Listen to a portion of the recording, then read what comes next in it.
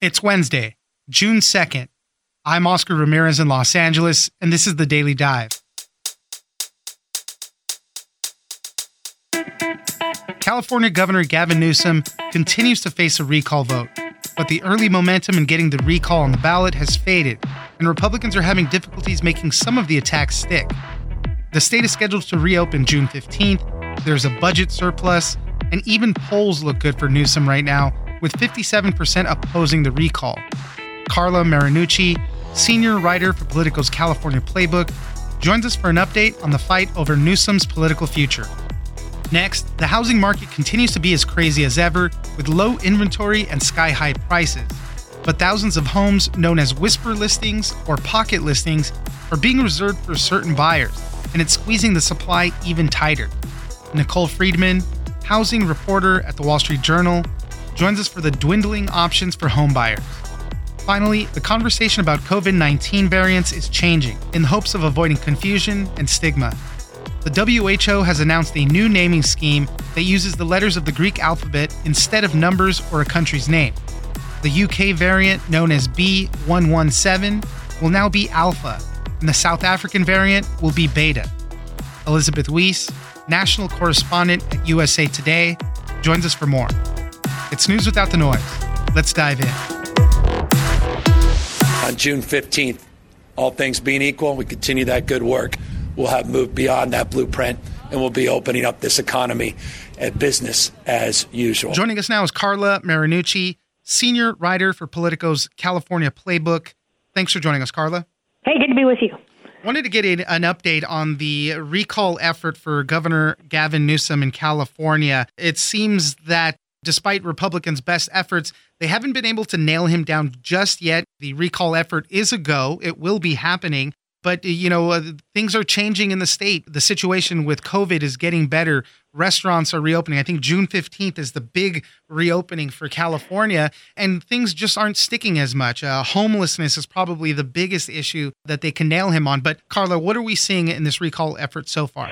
Yeah, I mean, what we're seeing is that Governor Newsom really seems to have the wind at his back right now. I mean, he's got the poll numbers in his favor with only 40% of California voters saying they support it. You've got the state bouncing back from the COVID situation. The budget surplus is unlike anything California has ever seen. He's claiming about a $76 billion surplus and then $27 billion in federal stimulus to boot. That means Newsom has been able to give away $600 checks in that stimulus.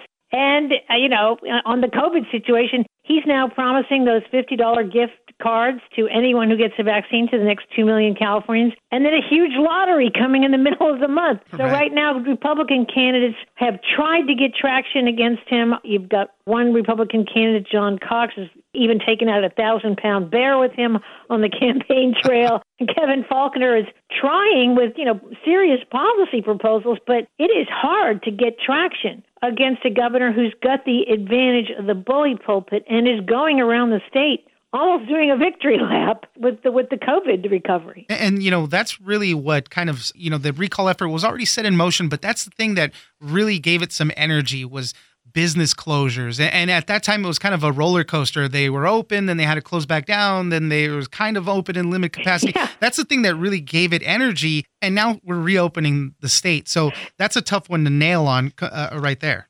Absolutely. And if you saw over the Memorial Day weekend, boy, things were packed out there. The parks were packed. The beaches were packed. There's no question that California is recovering from this COVID pandemic, and the governor is using that terminology, California roaring back, as he's describing these new programs, the stimulus payments, the economic recovery. And it's showing, as we said in his polls, right now, the latest Public Policy Institute of California poll showed 2/3 of California residents now say they back his handling of the pandemic. And you mentioned that's where this recall began, is the anger, the frustration at those businesses closing down, at the schools closing down. Well, right now, most of California is behind Newsom and the way he's reopening up again. So how do the Republicans get traction here. That is the big issue, and it's going to be their challenge, especially if Democrats move up the date of the recall as is being talked about now. That gives Republicans even less time to make an argument against Gavin Newsom. You mentioned John Cox coming out there with that huge bear. I live in California. That day I saw all the news. I was kind of laughing. It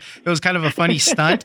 Caitlin. Yeah, well, I was face to face with the bear on the campaign trail. Let me tell you, it wasn't that funny because there was nothing separating the bear from the press corps. I wasn't sure which way that was going to go. Other candidates like Caitlyn Jenner, who was getting a lot of national coverage, was interesting, but really, I have not seen her do anything local, which is where you really need to be because those are the people that are going to be voting. Yeah, 40 days into her campaign, we haven't seen a single press conference, a single public event. She's gone to the East Coast to do a couple of very short interviews. Mostly she's selling T-shirts and hats on her website.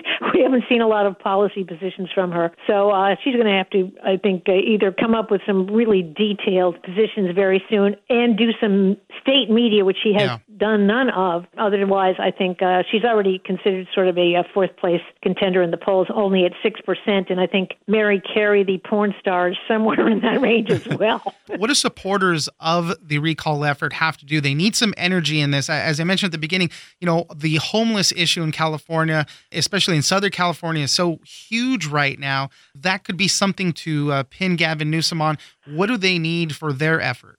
Yeah, right now, you do have some serious Republicans who are starting to focus on that. Kevin Kiley, an assemblyman from the Sacramento area, is saying, look, you need to have somebody really go down the list of the governor's failures this year, particularly on taxation issues and other issues that have caused major businesses to leave this state. He believes, and other Republicans believe, that Newsom is vulnerable also on crime issues, law and order issues, defunding the police, some of the more progressive Democrats calling for that, and many Republicans are saying that is an issue that is going to hit with voters. And you mentioned homelessness. It is still sort of at pandemic levels in a lot of cities here in California. Oakland, Venice Beach is another area where people are complaining about this on a rising scale. And the feeling is that Newsom has not done enough, at least Republicans are making that case, that is an area also where he's vulnerable. So, yes, there are issues that resonate with not only Republicans, but independent voters here in California. And the cost of housing is another big one. That's another issue that's causing some Californians to leave the state and go elsewhere. And Republicans are saying they have the opportunity to maybe bring along some of those independents and disgruntled Republicans and get them together. The bottom line is Republicans are much more energized to vote in this recall than Democrats are. And a Berkeley poll showed that 75% of Republicans have a high interest in the recall. That's more than double the share of Democrats. So Democrats are a little worried that they may not get the kind of turnout on this election. That's the Republican hope here, that they can turn out their voters and get across that 50+1% of the vote that they need on that first question on the recall ballot, which is, should Gavin Newsom be recalled? They want to get 50+1%. If they do, then it's Katie, bar the door. You've got already 63 candidates for governor out there. Carla Marinucci, senior writer at Politico's California Playbook. Thank you very much for joining us. Good to be with you. Thanks.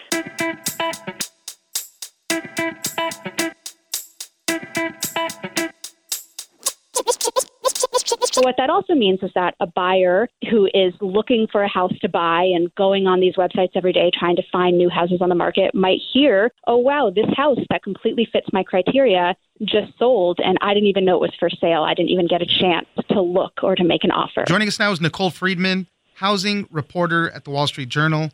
Thanks for joining us, Nicole. Thank you for having me. Nicole, we've talked about how tight the housing market is right now. Home prices are at record highs.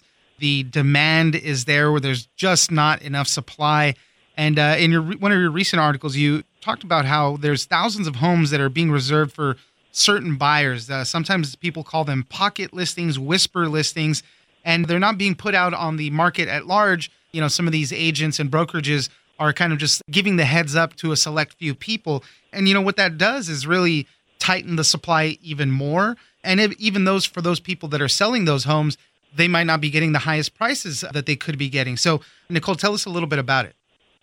So normally to buy or sell a home, the seller will list their house publicly. So they'll put it on multiple listing service, kind of a local database that has all of the house listings. And then from there, it will go on to, Zillow, Redfin, Realtor.com, all of these websites so that any buyer can see the home. There will also be a for sale sign out front, lots of marketing. And the idea is to get, as many buyers as possible who want to tour the home and make offers. And especially in this market, it is super competitive out there for buyers. Buyers are desperate to buy homes and there just aren't enough on the market. So any home that does go on the market these days is likely to sell very quickly and get multiple offers.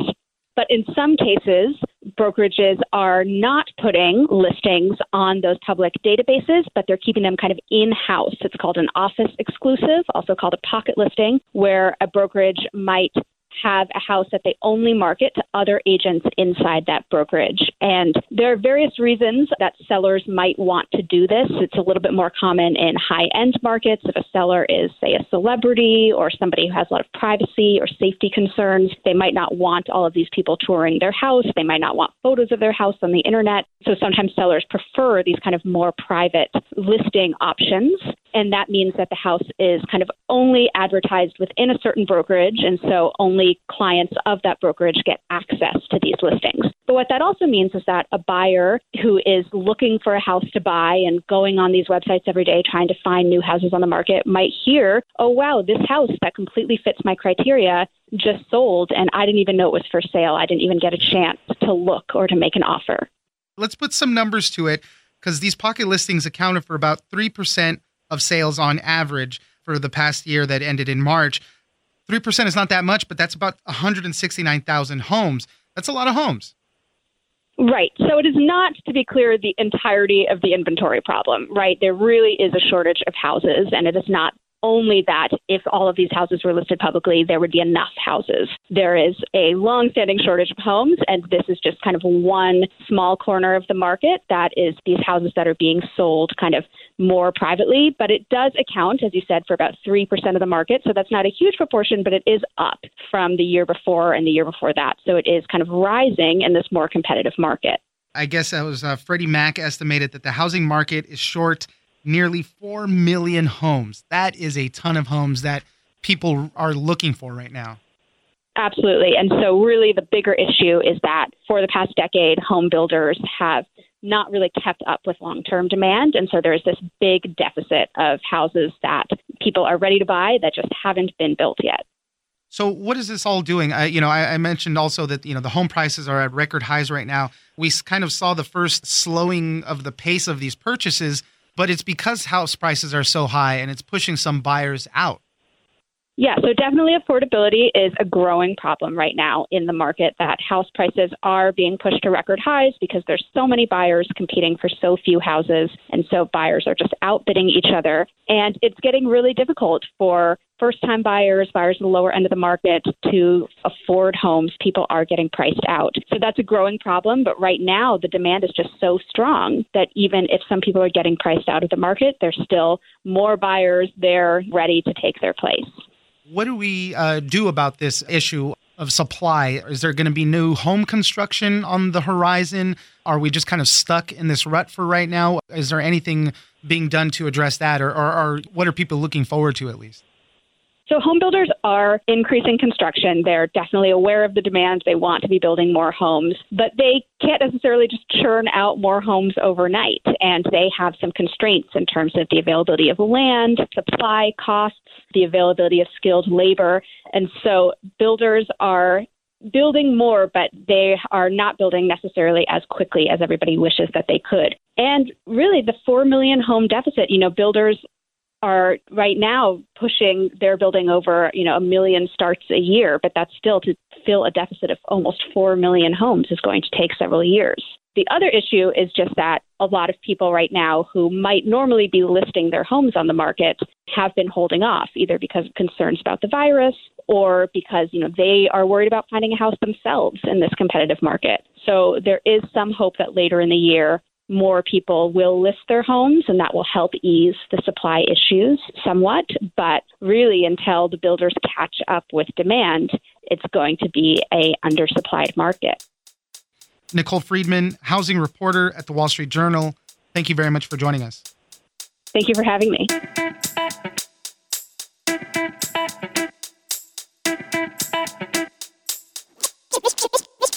The WHO has said, hey, listen, let's get rid of the numerical names and let's also stop calling them by a geographical designation, and we'll just call them alpha. So alpha is because the variant that we were calling the United Kingdom variant was the first one identified. So the first letter of the Greek alphabet is alpha. Joining us now is Elizabeth Weiss, national correspondent at USA Today.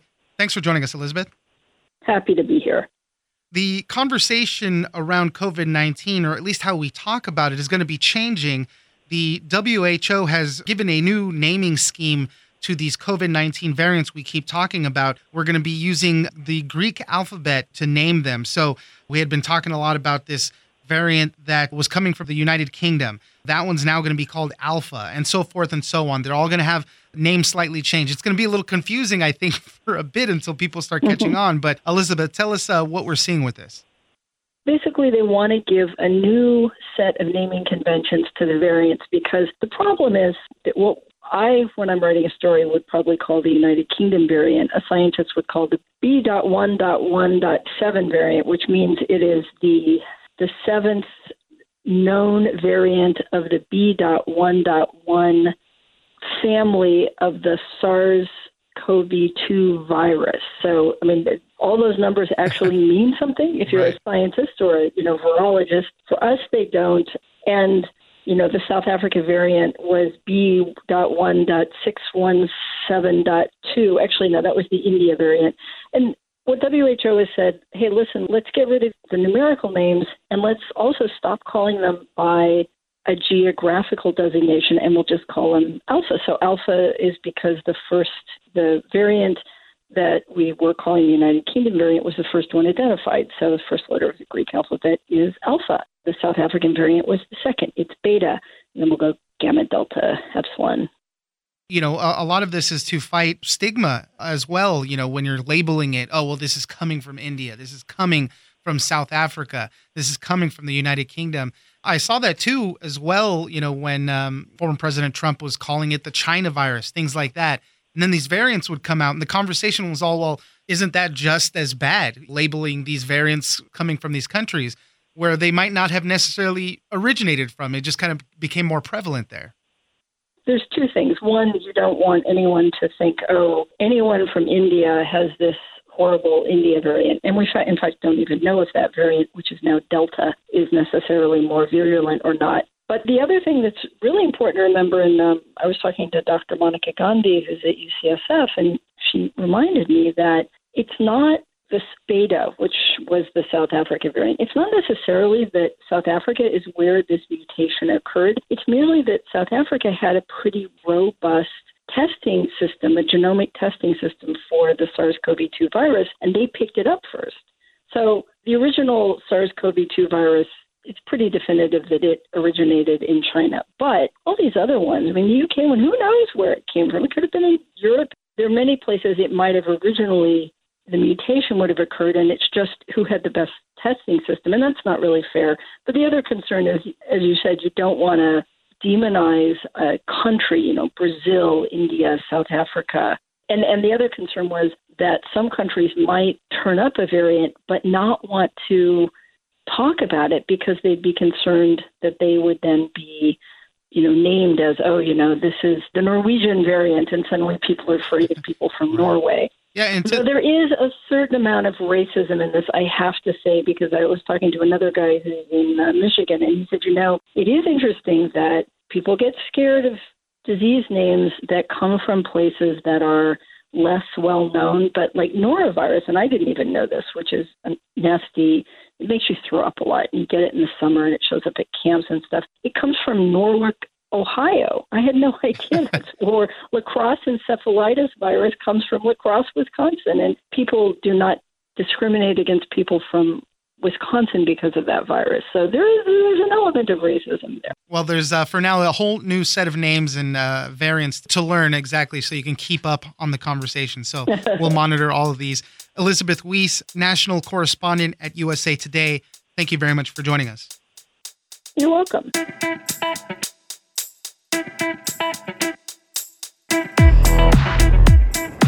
That's it for today. Join us on social media at Daily Dive Pod on both Twitter and Instagram. Leave us a comment, give us a rating, and tell us the stories that you're interested in. Follow us on iHeartRadio or subscribe wherever you get your podcast. This episode of The Daily Dive is produced by Victor Wright and engineered by Tony Sorrentino. I'm Oscar Ramirez, and this was your Daily Dive.